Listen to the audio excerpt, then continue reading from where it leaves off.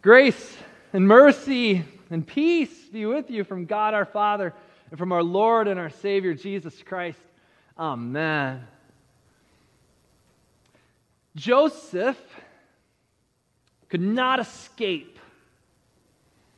He was trapped, sold into slavery by his very own brothers, brought to the foreign country of Egypt, purchased with money by a guy named Potiphar, a high-ranking official in the Egyptian government.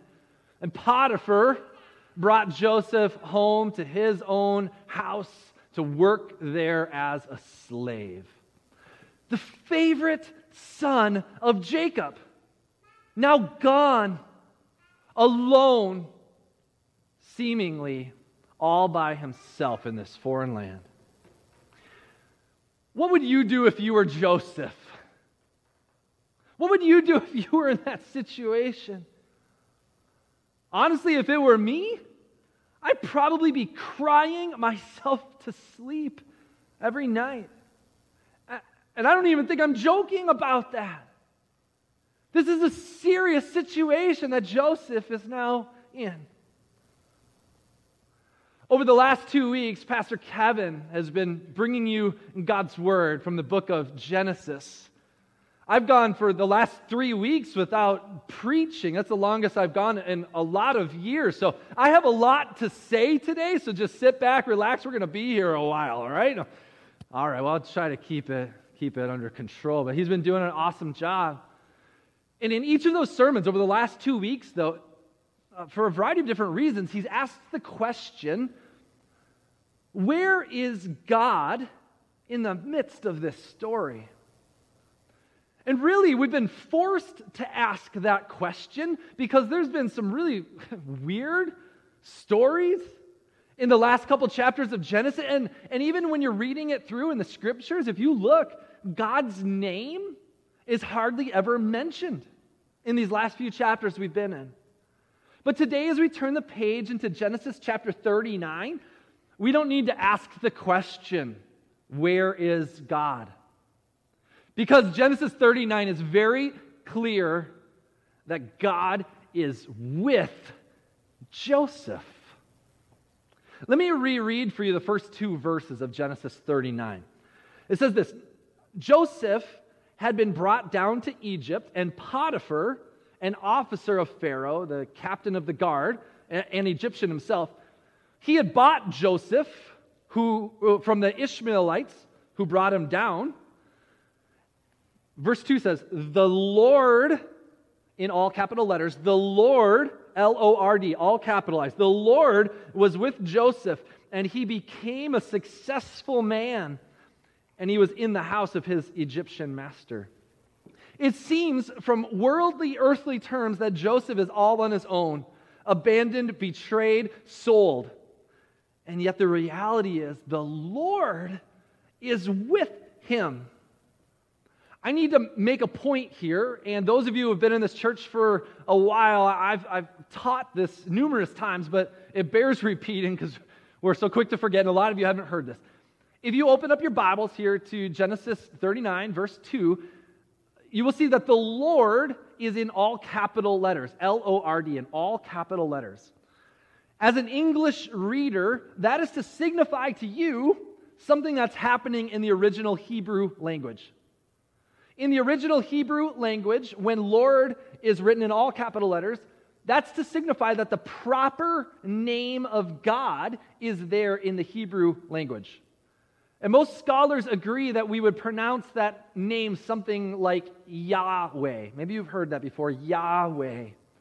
But the reason it's in all capital letters is based on Jewish tradition, because the Jews did not speak that name, that proper name of God. Instead, in speaking, they would just skip over it, and in writing, they would replace it with the word Adonai, or Lord in all capital letters. So I tell you this because it's highly significant, because we're not just talking about any old God, we're talking about Yahweh, the God of Abraham and Isaac and Jacob, the Creator God, the God who creates and preserves and protects and gives promises and keeps them. That God is fully with Joseph in his slavery and in captivity. And it's highly significant because as the story plays out, Potiphar himself recognizes that Yahweh, it says, he recognizes Yahweh, the God of Israel, is blessing him. And because Joseph is being so blessed by his God, Potiphar continues to give him more and more authority in his house and more responsibility. Blessings. We like the idea of blessings, of being blessed,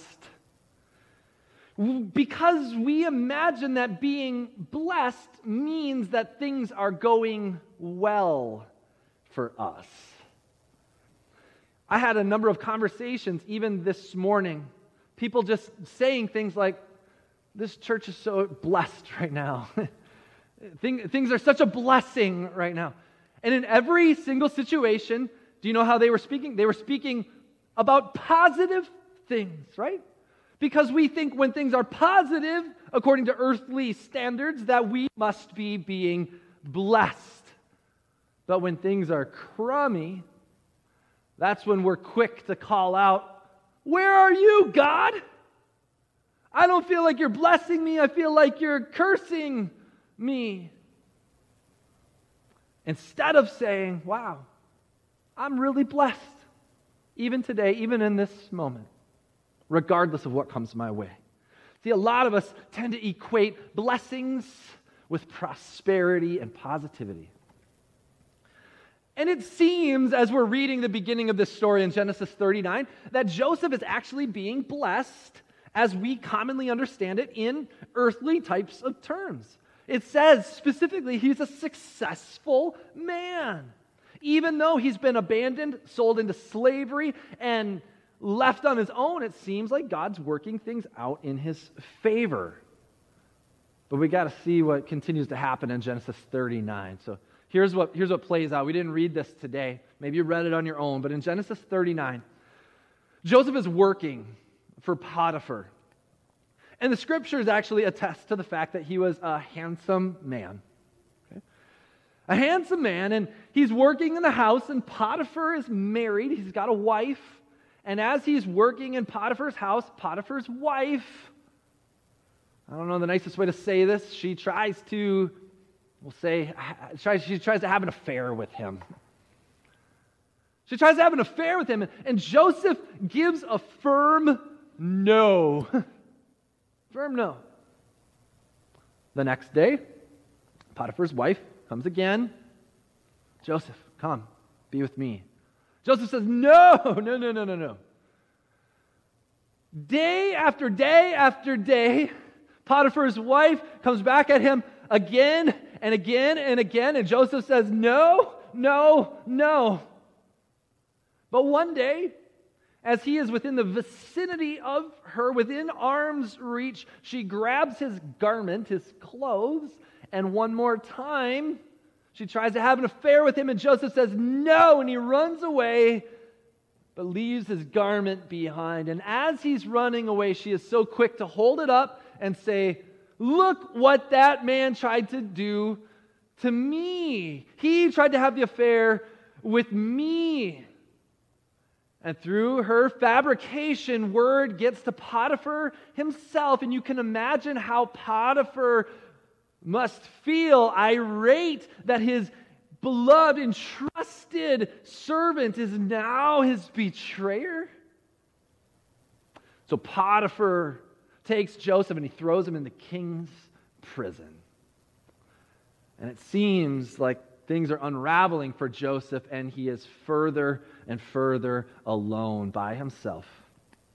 And yet the scriptures attest to the fact that the Lord was still with him. Now, a lot is going to happen to Joseph while he is imprisoned. A big section of this story, even chapter 40, which is part of today's reading, but we're going to leave the imprisonment story for next week, and we're going to pick it up there. Today, we're going to pause the story here, because I really want to reiterate the fact that intentionally in Genesis 39, multiple times the point is made that the Lord is with Joseph. God is with Joseph. It is said time and time again in Genesis 39. And so today I want to be so bold right off the bat and not mince words with you to remind you that God is with you. Plain and simple, God is with you. The Lord, the Creator, the Preserver, the Protector, the Promise Keeper, that one is with you. The same God who is with Joseph in prison is with you even now. And how do I know that? Because that God became flesh and made his dwelling among us, full of grace and truth. His name is Jesus. And Jesus said before ascending into heaven, I am with you always to the end of the age. I send my Spirit to be with you, that you know I am with you always. God is with you. But you ever ask the question, why is he with me? Why is God with me? I think often we ask the question, how is God with me? And we get into the practicalities like, well, God, where are you? I feel like you're not with me. But I tell you, God is with you. And so have you ever asked, well, why would he be with me? And I tell you, he's with you. He's with you to do what he always does when he's with people. He's with you to bless you. God is with you to bless you. This is what God always does.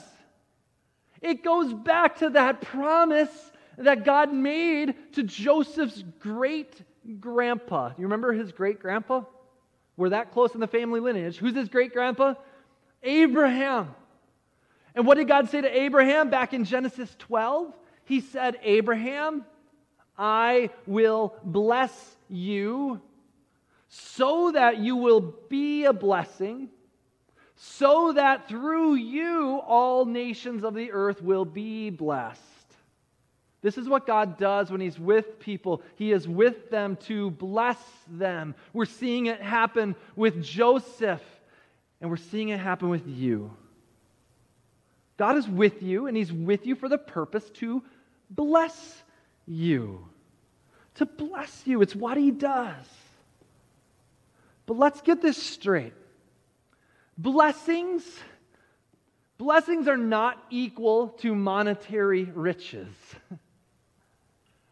Blessings are not equal to prosperity and popularity. Just because you are blessed by God does not mean that you have immunity to viruses or diseases or any kind of illnesses or injuries. Just because you are blessed by God does not mean that everyone is going to love you and esteem you well. Just because you're blessed by God does not mean that you are promised immortality in this life. But because you're blessed by God, it does mean that God is with you always.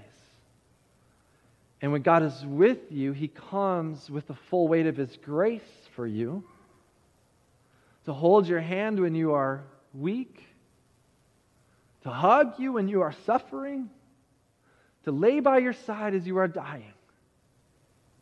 This God is the one who is with you.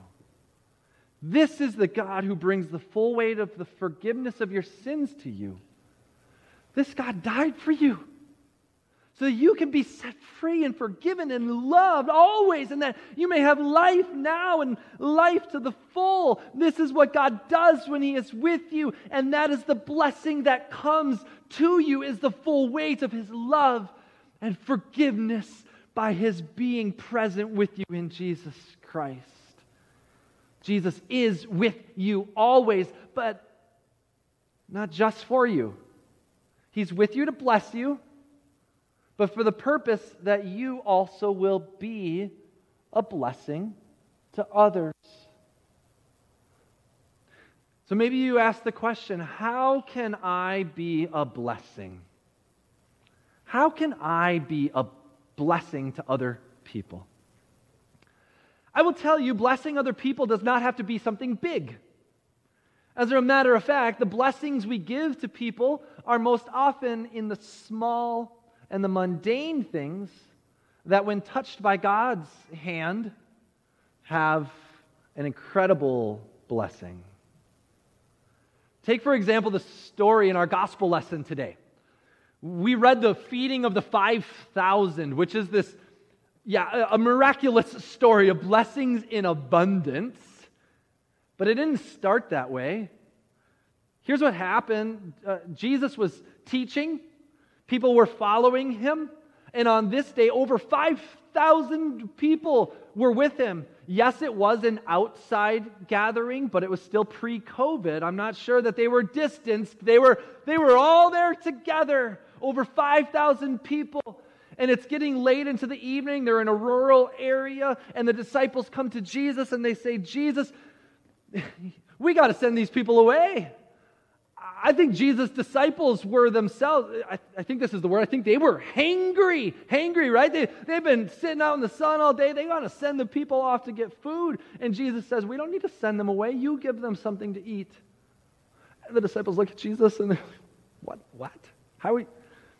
They say, Jesus, all we've got is 5 loaves of bread and 2 fish. And Jesus says, bring it to me. You know what the scripture says when they bring it to him? He takes it and he offers a blessing upon that little bit of bread and fish. And when Jesus touches that small, mundane little bit, what happens? Blessings abound. Where Jesus is present and we bring to him what we have and ask him to bless it, guess what he does? He blesses it.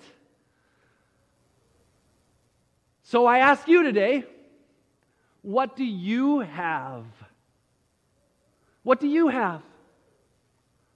You've probably all got likely more possessions than you know what to do with. So what are you doing with those things? Have you ever brought any of your possessions to Jesus and said, hey, Jesus, will you bless this? Will you bless this? Hey, Jesus, will you bless this fishing pole? Now, fishermen, don't get the wrong idea here. I'm not asking you to ask Jesus to give you a miraculous catch of fish. I'm asking you to ask Jesus to change your perspective about when you're holding that pole or doing anything with it. I think if you ask Jesus, hey, Jesus, will you bless this thing and bless me when I'm thinking about this thing so that I can be a blessing to other people?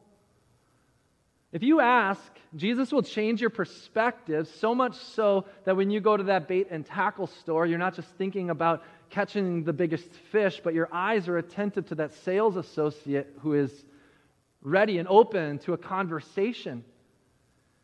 And over time, you've got the capacity and the opportunity to speak about the faith and hope and love that we have in Jesus Christ. Have you asked Jesus to bless your smartphone or your tablet? Yeah, instead of just opening that thing and needlessly and endlessly scrolling through salacious materials and slanderous posts and quickly reposting out of frustration and anger, have you instead asked God to bless this thing? So that when you hold it, you're not thinking about just yourself, but how can I be a blessing to others through this means? Some of you may not know this, but that thing called a phone has the capacity to actually ring the line of somebody else. It's got usually a little green circle that you push and you dial a number. And so maybe what I could invite you to do, or you could ask God for the direction to do, is to pick up that phone and Call a friend you haven't talked to in a long time, or call a grandparent that you haven't seen in a long time and just check in and see how they're doing. Have you asked God to bless your eyes? I'm not just talking to those of you with cataracts or glaucoma or detached retinas. I'm talking to all of us. Have you asked God to bless your eyes so that you see this world in the way that He sees it? And with eyes that are blessed by God, you can see through the fear. And you can see above and beyond the political persuasions and divisions and anger and angst and anxiety and depression. And you see with the eyes of Jesus that hope and peace and life can be given in abundance and are available at the cross of Jesus. Would you ask Jesus to bless your eyes so that you see people as He sees them? Beloved, forgiven, children of God, everyone, would you ask God to bless your eyes so that in every situation you would see His activity in this world and you would simply be aware and responsive to His invitation to join Him in His work? God is with you. But not just for you, He's with you to bless you so that you could be a blessing, so that the Great Commission can be fulfilled and all nations in this earth can hear of the life-giving salvation in Jesus Christ our Lord. Would you ask Jesus to bless your entire life so that you can be a blessing? Let's close in prayer. Oh, Heavenly Father, thank you for the blessings that you've given to us that are too numerous to count. Thank you, Father, for your unending presence in our lives. Heavenly Father, make us a blessed people so that through us all peoples of the earth will be blessed by your presence, Jesus, and that they will receive that life-giving salvation available to all through your death and resurrection. Father, bless us so that we can be a blessing. In Jesus' name, amen.